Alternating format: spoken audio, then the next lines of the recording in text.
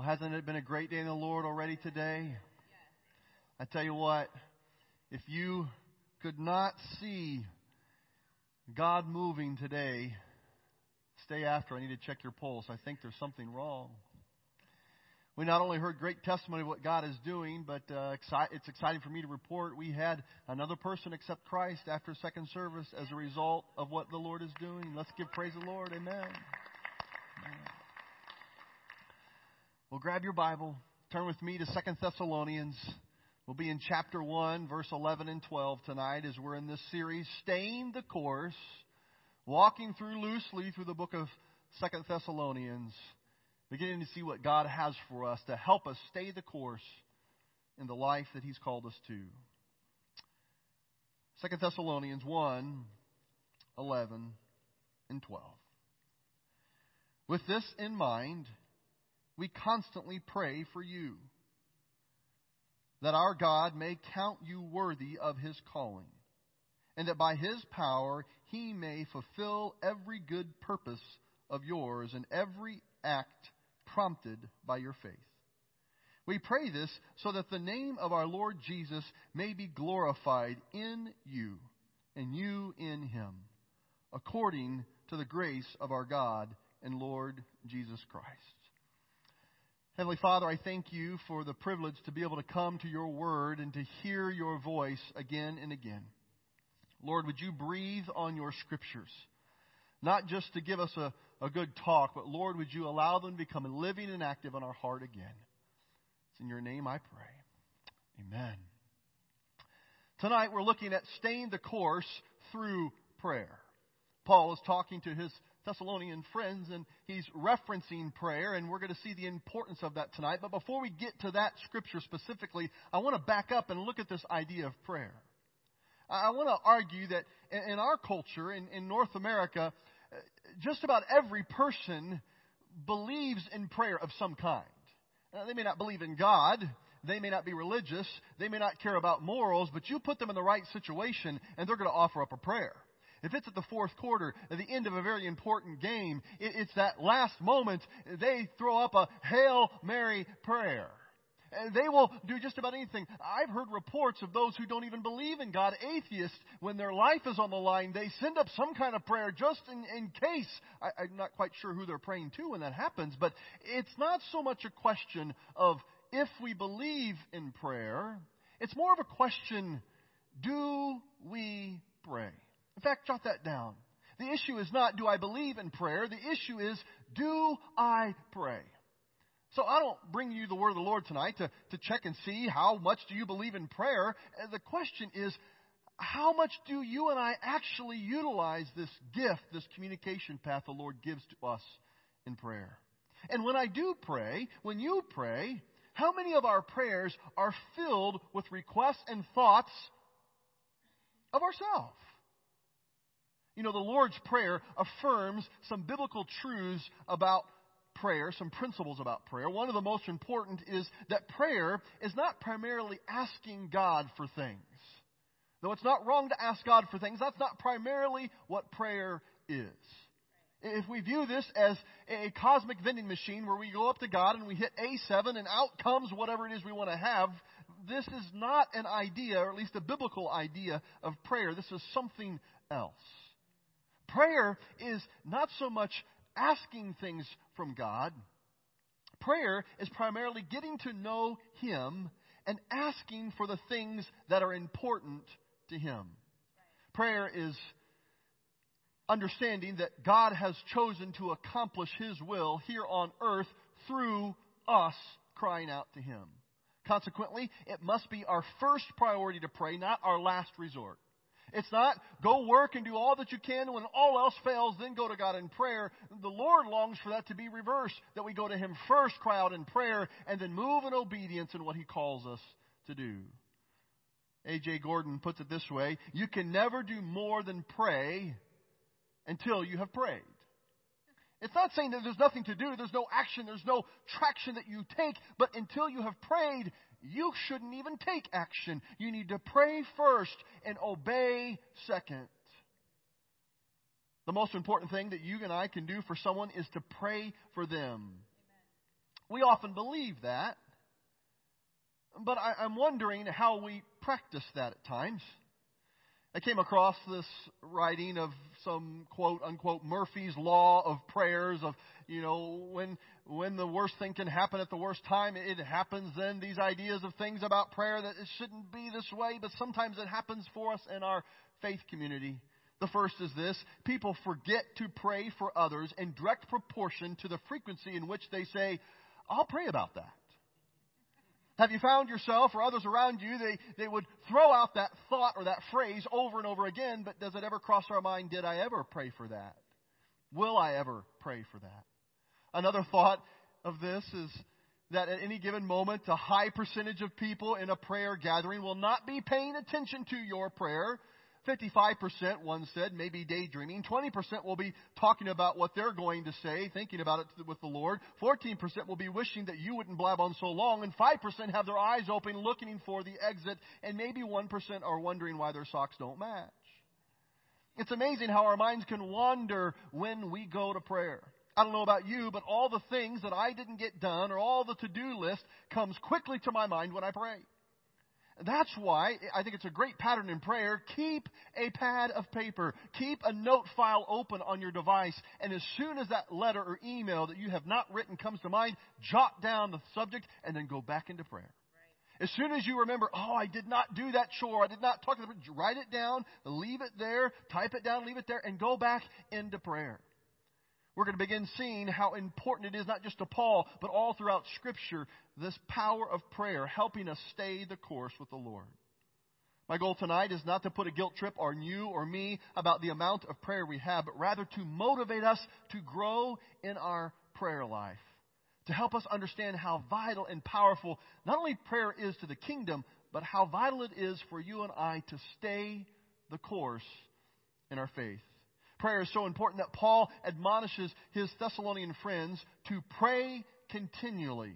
1 Thessalonians 5:17, the first letter of what we're looking at tonight, he says, pray continually.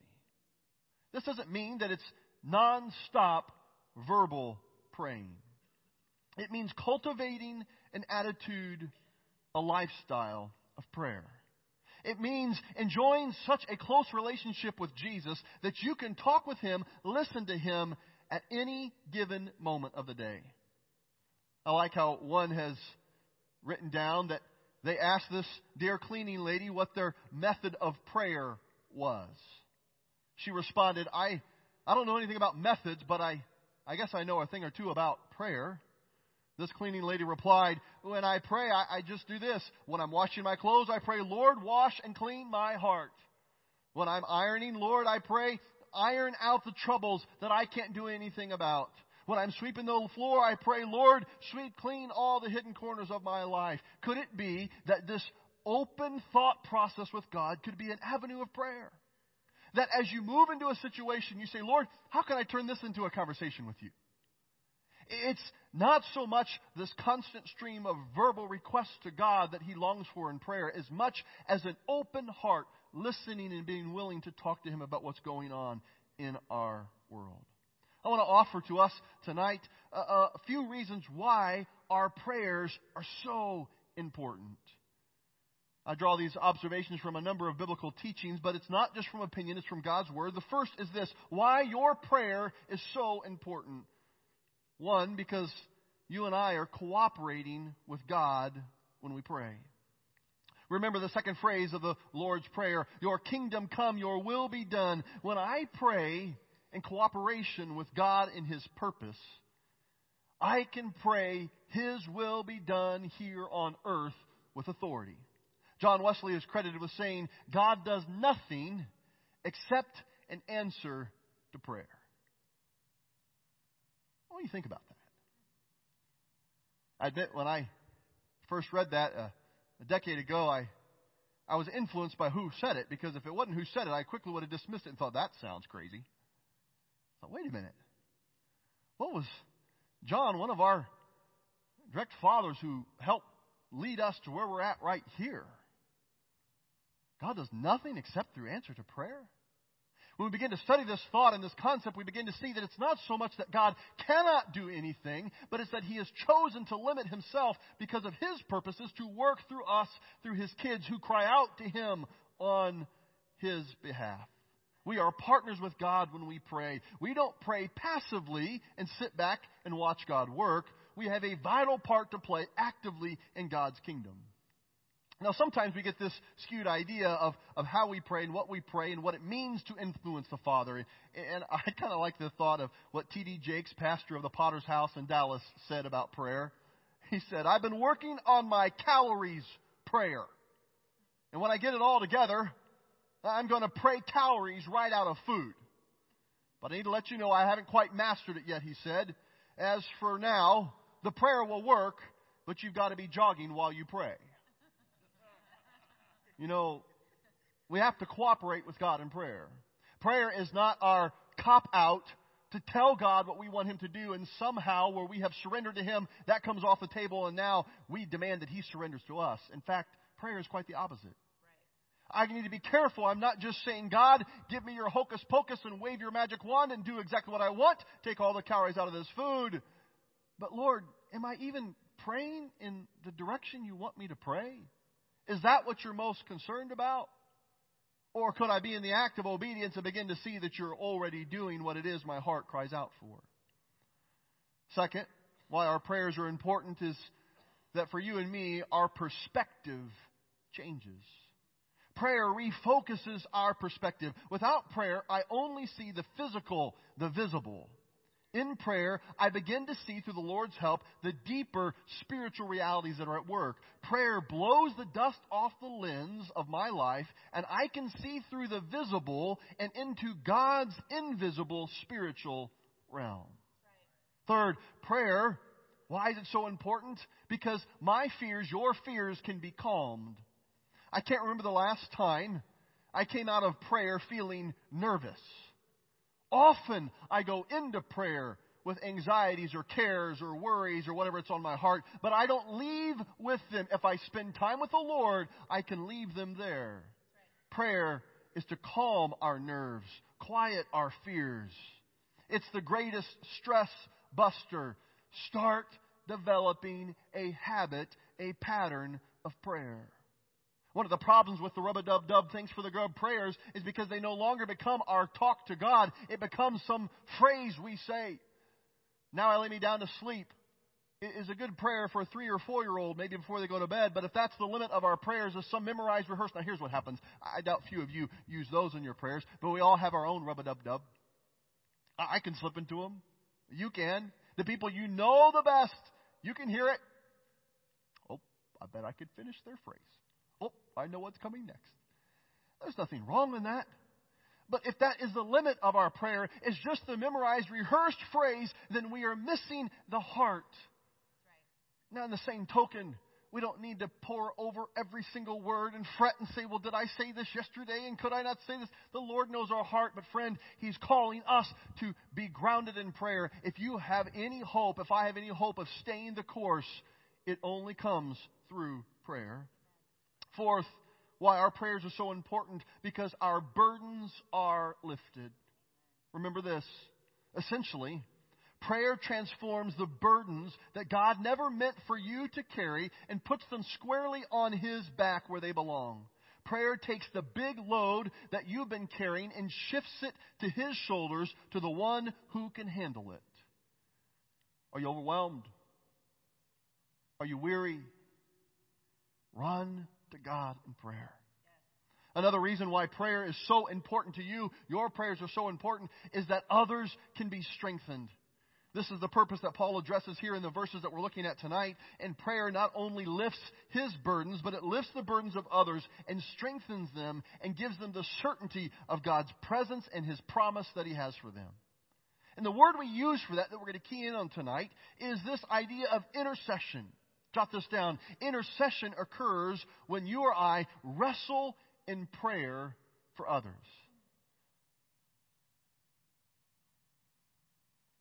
This idea of wrestling in prayer for others. This is what Paul is referencing in Colossians 4:12. We see that he references one who is wrestling with others wrestling with God in prayer and bringing those to Him, this is not just our idea or some new thought of what it means to intercede. This is God's call to us to stand in the gap for someone else. Intercession is wrestling in behalf of someone in prayer. The root word of this is agony. Doesn't that sound fun? Give me some of that agony prayer. It's this idea that you and I are entering into the hard work of prayer. It's hard because we're wrestling against the dark spiritual forces that the enemy is trying to discourage and destroy the one that we're lifting up. We don't take that on ourselves, but we wage war, praying God's will into their life. It's hard work, yes, but it is effective work. For intercession releases the power of God to destroy Satan's grip on a person. And friend, you and I are one of those people. It calls us into that understanding of what God is doing. I hope we're beginning to see how important and powerful prayer is. So let's continue in this thought, and let's be reminded of why the Apostle Paul interceded for the Thessalonian friends he talks about. This is the framework in which I believe Paul is writing these words. So let's look at the scripture in front of you, 2 Thessalonians 1, 11, and 12 that we just read. First, Paul writes, "To this end also we pray for you always." First thing that jumps out to me is this, that he prayed for them constantly. Paul admonished them in the first letter, pray continually. We just talked about that. Now he's backing it up with his example. Paul practiced what he preached. I love the consistency in Paul's example. We find in his other writings where he says, follow me as I follow Christ. He was not full of himself. He was full of the Lord. And he's saying, if you can follow Christ the way I follow Christ, you won't be perfect in and of yourself, but you will be fixed on Jesus. This was the root of his intercession. He prayed for them consistently. There are a few people who pray for me every single day. You don't know what an encouragement that is for me. There is no way that I can lead this church without the constant prayer support of people like you. I'm constantly asking God to raise up more intercessors to pray for me, to pray for the staff, to pray for the ministries of this church. Because, you know, we will only advance in this ministry as we advance on our knees before the Lord. Paul prayed with the same consistency for his friends. Many years I have asked the Lord, Lord, if you bring a person to my mind, I will pray for them. And so I'll share with others. As often as the Lord brings you to my mind, I'm going to be praying for you. And so that means if you come to my mind, I'm not going to think about you. I'm going to pray for you. As the Lord brought a friend to your mind, brought a situation to your mind, could it be that God is calling you into intercessory prayer, not just to have your own thought on what they have done or where they're at or what's going on in their world? Also, instead of saying, you know what, I'll pray for you, what if we would make it a pattern to just stop and say, yeah, I may pray for you later, but right now, can we pray now? It's not the length of our prayer, but the focus of our prayer that is so powerful. Look on the text. Text continues on, that our God may count you worthy of your calling. We see that Paul prayed that they would realize God's purpose. It may be a new thought to you, but God has a calling for every single person who is alive. Everyone who's a child of His, who's following in obedience to Him. That includes you and every other Christian that you lock eyes with. He doesn't just call pastors. He doesn't just call missionaries. He calls every believer. A call from God is nothing more or less than knowing and fulfilling His purpose for your life. When you pray for someone, ask them to share with you their calling, their passion, God's mission for their life, and pray that purpose. Pray that that will be fulfilled in their calling in their life. And when you do that, you can have confidence that you are praying with authority and praying the very will of God for them. If they can't articulate to you their purpose, many Christians can't articulate that, then pray that the Holy Spirit would reveal to them His purpose for their life, and pray that they will make decisions based on the kingdom of God in their life, not on their own desires. Now notice, Paul doesn't pray that their pain and suffering for his friends would come to an end. And this one was convicting to me today. How often when we pray for others, do we just quickly jump to praying that they would have no more pain or suffering? Could it be that Paul understood that God allowed suffering, pain, and trials into their lives to build character that made them more like Christ? Instead, he prays that God will use whatever is necessary to accomplish His great purpose for them. Could we learn from Paul in this and to stay the course in prayer by praying for our friends to know how and to discover God's will in their life? The text goes on, and to fulfill every desire for goodness. What in the world does this mean? Well, the word desire literally means to resolve. They had resolved that goodness would be one of the things that they were committed to. And so, in other words, Paul is praying that they would fulfill their commitments, what God has called them to, that they would make good, that they would follow through on their commitments to the Lord. Specifically here, it was the commitments of goodness. In a world of broken promises, the short-term commitments, we need to pray for one another that God would help us follow through on what He has called us to. As we read on, the text says, and the work of faith with power. Paul prayed that the evidence of their faith would be seen through the power of God working in their lives. In other words, here's what Paul prayed. He prayed for the fruition of their labor.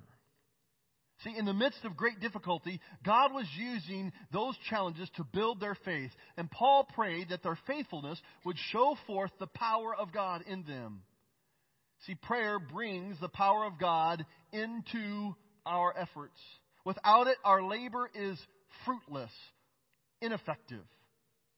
In order that the name of the Lord Jesus Christ may be glorified, Paul goes on. And this is the ultimate goal in prayer. Jot this down. He prayed for Jesus Christ to be glorified. Amen.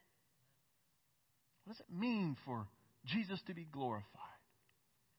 I heard a brother the other day in our discipleship gathering, I want Jesus to be glorified in this situation. What does that mean? See, when God is to get the glory, that means that I'm not to get the glory.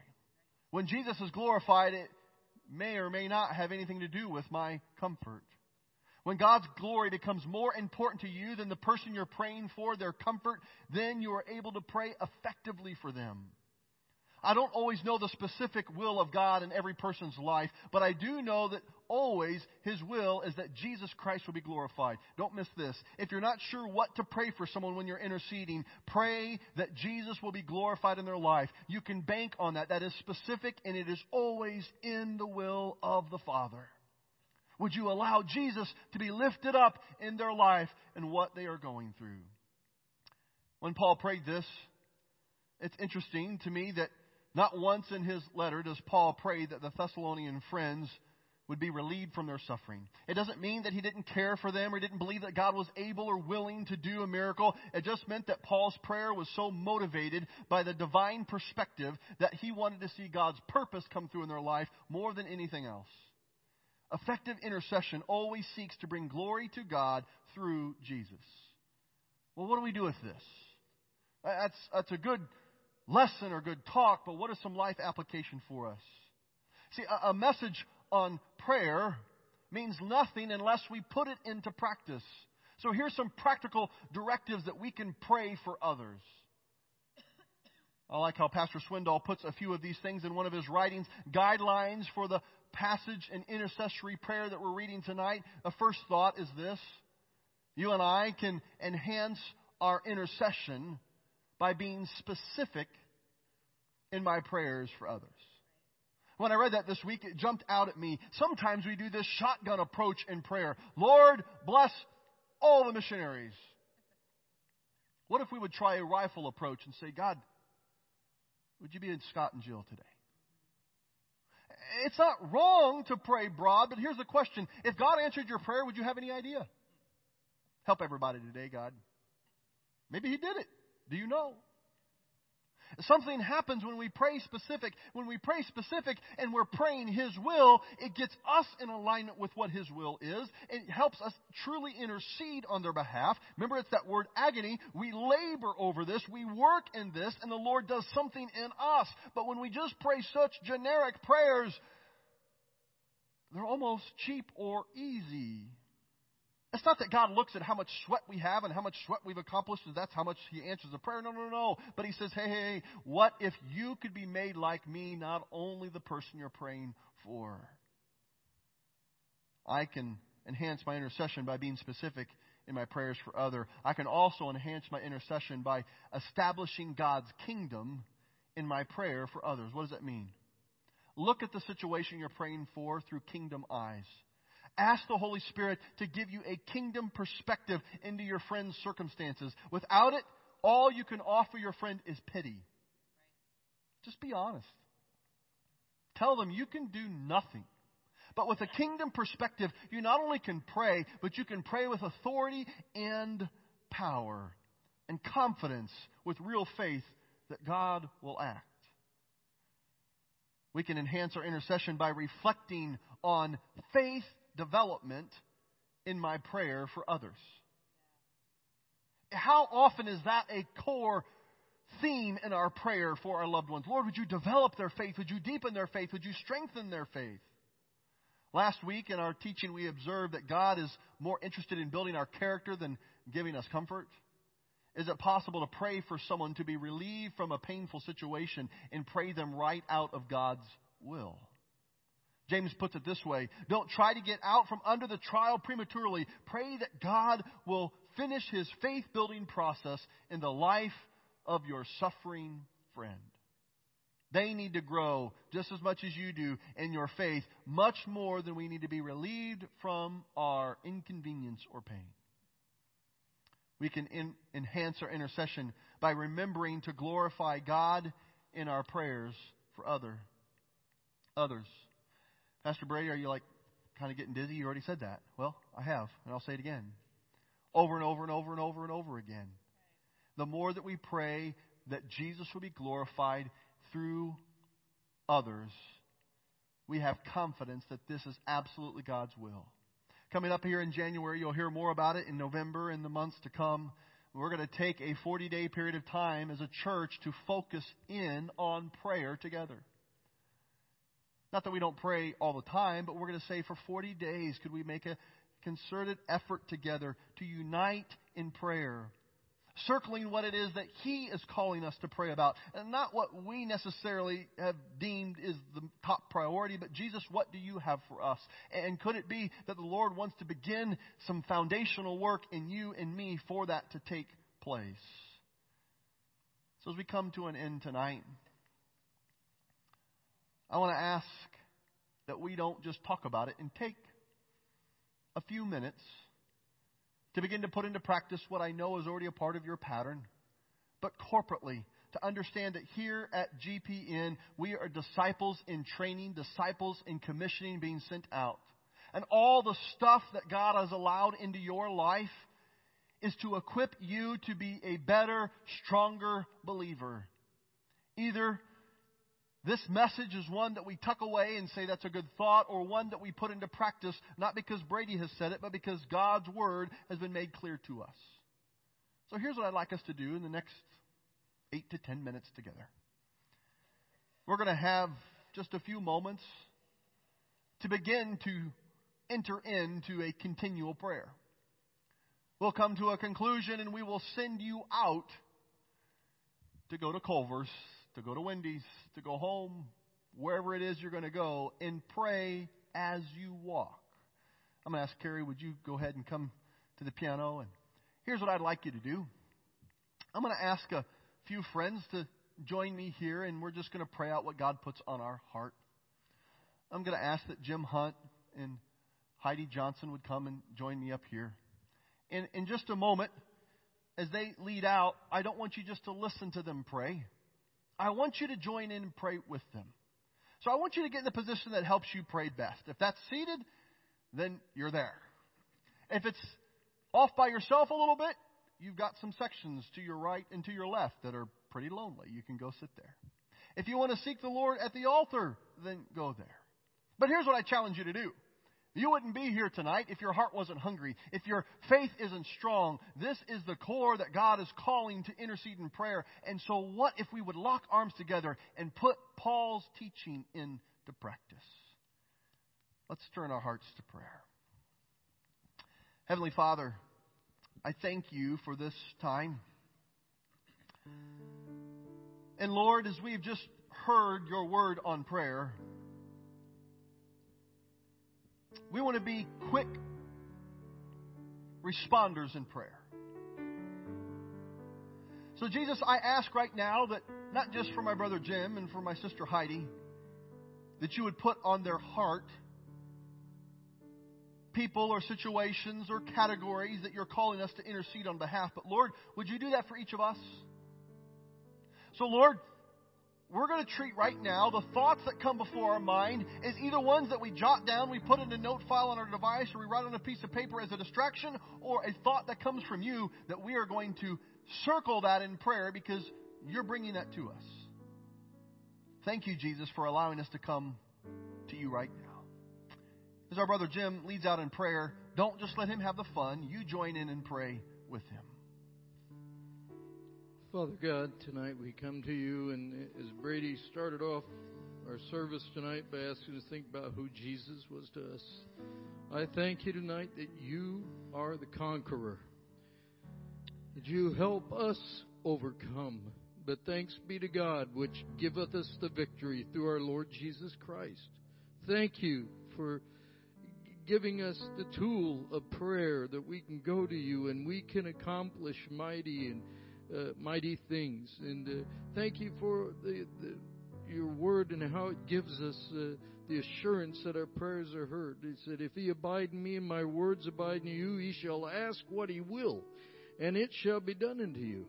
And Father God, more than anything else, help us tonight to abide in you, to truly stay connected to you with a constant conversation of prayer in our lives, that we're always looking to communicate and to touch base with you. Thank you, Father, for that this message tonight and all that the privilege that we have, as the song says, what a privilege we as we go to you in prayer. Thank you for that tonight, and help us to continually be in that attitude of prayer as we do leave this place. Amen, amen. Father, I join with my brother, and I thank you for what you put on Jim's heart of the reminder that you're calling us to continue a prayer. Lord, I pray that you would help us enter into that personally this very day, that we won't just put it off, but Lord, that we will begin to experiment with what it means to, in every thought and every word and deed, to include you. And Lord, would you remind us that it's not how long our prayers are that's so powerful, but it's how long we go without praying that is so detrimental. Every 5 or 10 or 20 or 30 minutes, Lord, would you remind us to go to you in our thoughts and to take every thought captive. So thank you, Jesus. We come into agreement with this prayer with our brother. Lord, I believe it is your will. As our sister Heidi leads out now, I encourage you, join with her. Pray with her. Pray what God's put on your heart. Let's intercede together. Holy Spirit, lead us as we pray. Oh, Father God, we give you all honor and glory and praise.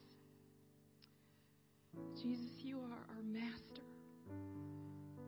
and we are but dust under your feet. Oh, Father God, we ask that you would break the pride and the willfulness in us, and that you would give your people a heart of obedience, and that we would be centered on you, Lord. And then in being obedience to you, everything else falls into place, Lord. Take away our willfulness, our selfishness, our self-centeredness. Father God, flay open our hearts and allow your Spirit to lead us. Forgive us for our hard-heartedness. Forgive us for putting our interests before yours, Lord.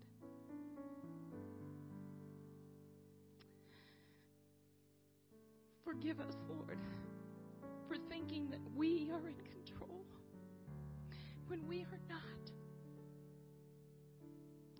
Lord, we want to do what you have in our lives.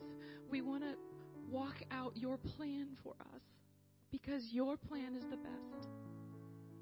And so, Father God, I pray that you would empower us with your resurrection power, and that you would break down the self in us, shed the flesh in us, Lord. Help us to be more like Jesus every day. We are nothing without you, Jesus. And it is only through you that we can even carry out your will and your plan. We want to give you all glory. We want to point all eyes to you. It is not through our power, but through yours, Jesus. Thank you for your unconditional, endless love. Thank you for your healing touch. Thank you for always being faithful, and for your constant forgiving heart. And when we mess up, that you are always there to forgive us and to set us back on the right path again. Oh Lord, pour out your Spirit upon your people. We want revival. We love you, Lord.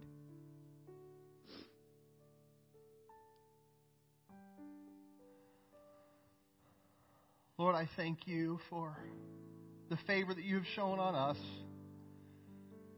As we studied your words, Jesus, as you told the story of the master who gives out certain talents or bags of resources to his servants and calls them to invest it. Those that did not vary, but those that invested and saw a return, you said, well done, I will give you even more.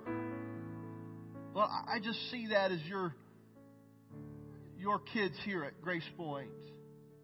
So many who are so faithful in giving of their time and their talent and their treasure. So many who are interceding. And Lord, I just lift up this church body right now and pray a prayer of protection. God, don't protect us from pain. Don't protect us from inconveniences. Don't protect us from not getting what we want. But would you protect us, God, from complacency? Would you protect us, God, from being okay with status quo? Would you protect us, God, from getting distracted and missing what you're doing in the moment? Would you protect us, God, from resting on our heels and say, man, I was a part of something good in the old days, but I'm done. My time's over. God, would you call us into the front lines right now? Would you protect us from being a church that would be off mission or have mission drift? Thank you, Jesus, for how you have brought water in the wastelands to us.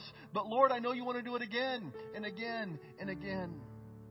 Lord, I ask that you would raise up some of my brothers and sisters in this room, that you are calling them to a very high calling. Could it be, God, that you are calling them to be a prayer warrior for this church, for the ministries, for the leaders in this church, that may have an impact through all eternity? Jesus, would you stir our heart for the things that was important to you? Lord, we read in your word, Father, that what makes you wonder the most is the prayerlessness of your people. So, Lord, we don't line up to get a spiritual spanking, to have a guilt trip, but, Lord, we want to move and just obey. Lord, would you remind us that it's often a discipline before it's a joy, and not to expect that it's just always things that we enjoy. But, Lord, would you call us into the work and into the labor of to interceding on behalf of brothers and sisters around us. Thank you, Father. Lord, you're putting on my heart again. I'm reminded what you told me the day that I walked in this building. Prayer will unite us, not divide us. Lord, would you remind us that it's not about how we pray, it's who we pray to. Lord, I remember Mrs. James, that Sunday school teacher who had a good heart, but maybe some skewed teaching, where she told us when we folded our hands and pointed our fingers to heaven, we prayed to you, Jesus. When we folded our fingers down, we prayed to the devil. Lord, it was my first really bad theological lesson. Lord, would you rid us of these silly things that we think of, that we've got to pray this way, we've got to pray that way. I can't pray if this isn't happening. And Lord, would you help us to be united and focus on who we're crying out to? God, would you give us gospel partnerships with people surround us, that we look for people who are hungry for you. I could care less if they pray like I pray, but I could care over and over again of who they're crying out to. God, would you give us a burden for that in prayer? Thank you, Jesus. I don't know why you've chosen to do it this way. I've told you over and over, I would never have chosen this, but I'm so glad you're God and I'm not. Why you would choose to use us in your divine plan. We are flawed. We are frail. We are inconsistent.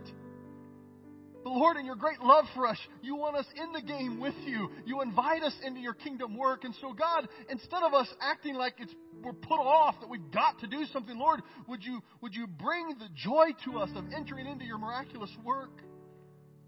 Lord, I ask that you would give us a vision and a heart to pray big, audacious prayers. Not things that we want, but things that you're putting in our heart that is huge. Lord, when you tell Ward to disciple the world, that just is, I want to say, are you sure, Ward? Are you sure?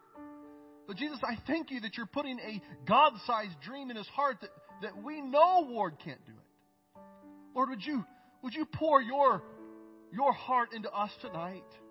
Would you give us vision beyond ourselves? Would you give us a burden and a passion beyond ourselves? Would you stir us, God, and remind us of how great it is to be in your war? Lord, I lift up the person in this room tonight that they feel like they're hanging by a thread.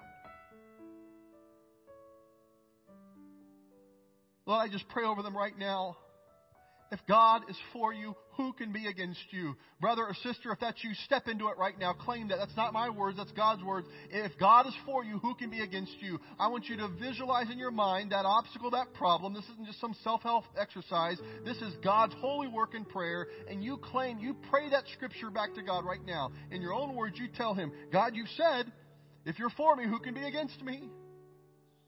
Now acknowledge now that doesn't mean that you'll always get everything you want, you'll always be comfortable, but it means that His plan cannot be thwarted by the enemy. You cling to His promise. Lord, you have told my brother or sister that you are a strong tower in which that we can run into it, Lord. You are a protector for us. Lord, may they run into it right now.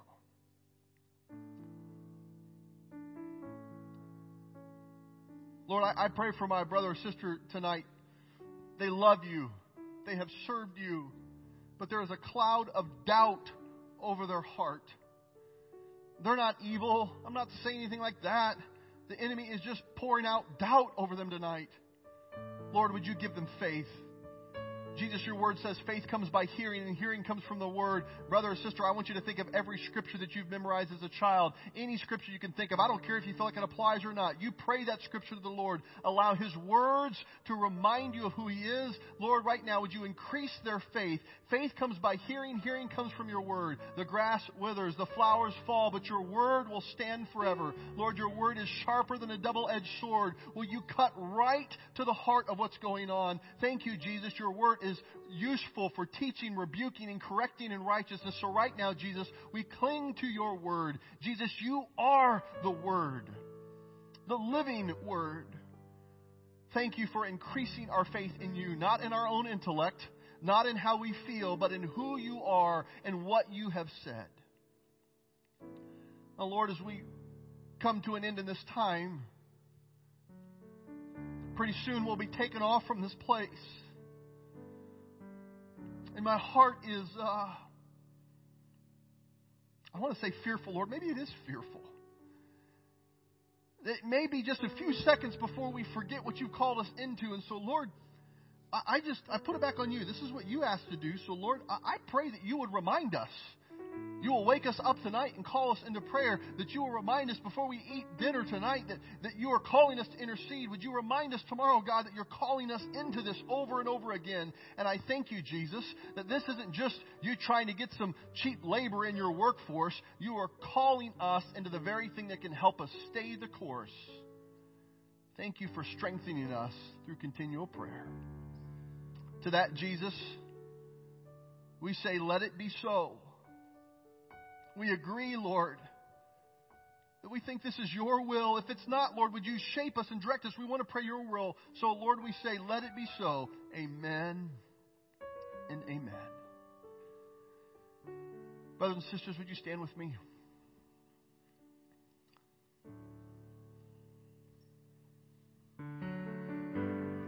I'm convinced one of the things that you and I will discover when we get to heaven,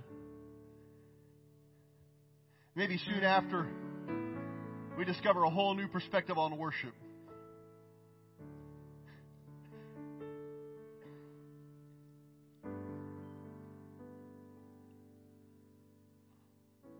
I didn't get permission, but he lives in Iowa, and the service isn't being recorded. So I'll ask for forgiveness. A friend and I owned a very large John Deere plant. I didn't want for many things in this world. But I remember him saying, I don't really like worship too much. He meant music. I could do without all that stuff. I just want to get a double dose of preaching. As I heard Carl share that, I thought, I love my brother, but something just doesn't quite seem right. Over the years, I've thought about that, not to put him down, but I thought, Lord, do my actions ever live out what Carl thought? If you ever find yourself not so sure if you like worship, then I ask you, what are you worshiping? If it's about a song, then yeah, I could do without that too. If it's about your preference, then I could do without that too. But if it's about giving worth to Jesus' name in song and speech, there's someone around you this Sunday morning when you come, they need Jesus to ooze off of you. I told you we were done preaching, but I guess I'm not. There's someone who needs to see Jesus oozing off of you the way you're wired. Don't do it like someone else. Don't do it like Brad. Be who you are. Be who you are in Jesus' name, but let it drip off of you. There's something that God wants to do. So, as you go tonight, look for ways that you can intercede on God's behalf in kingdom work. God bless you.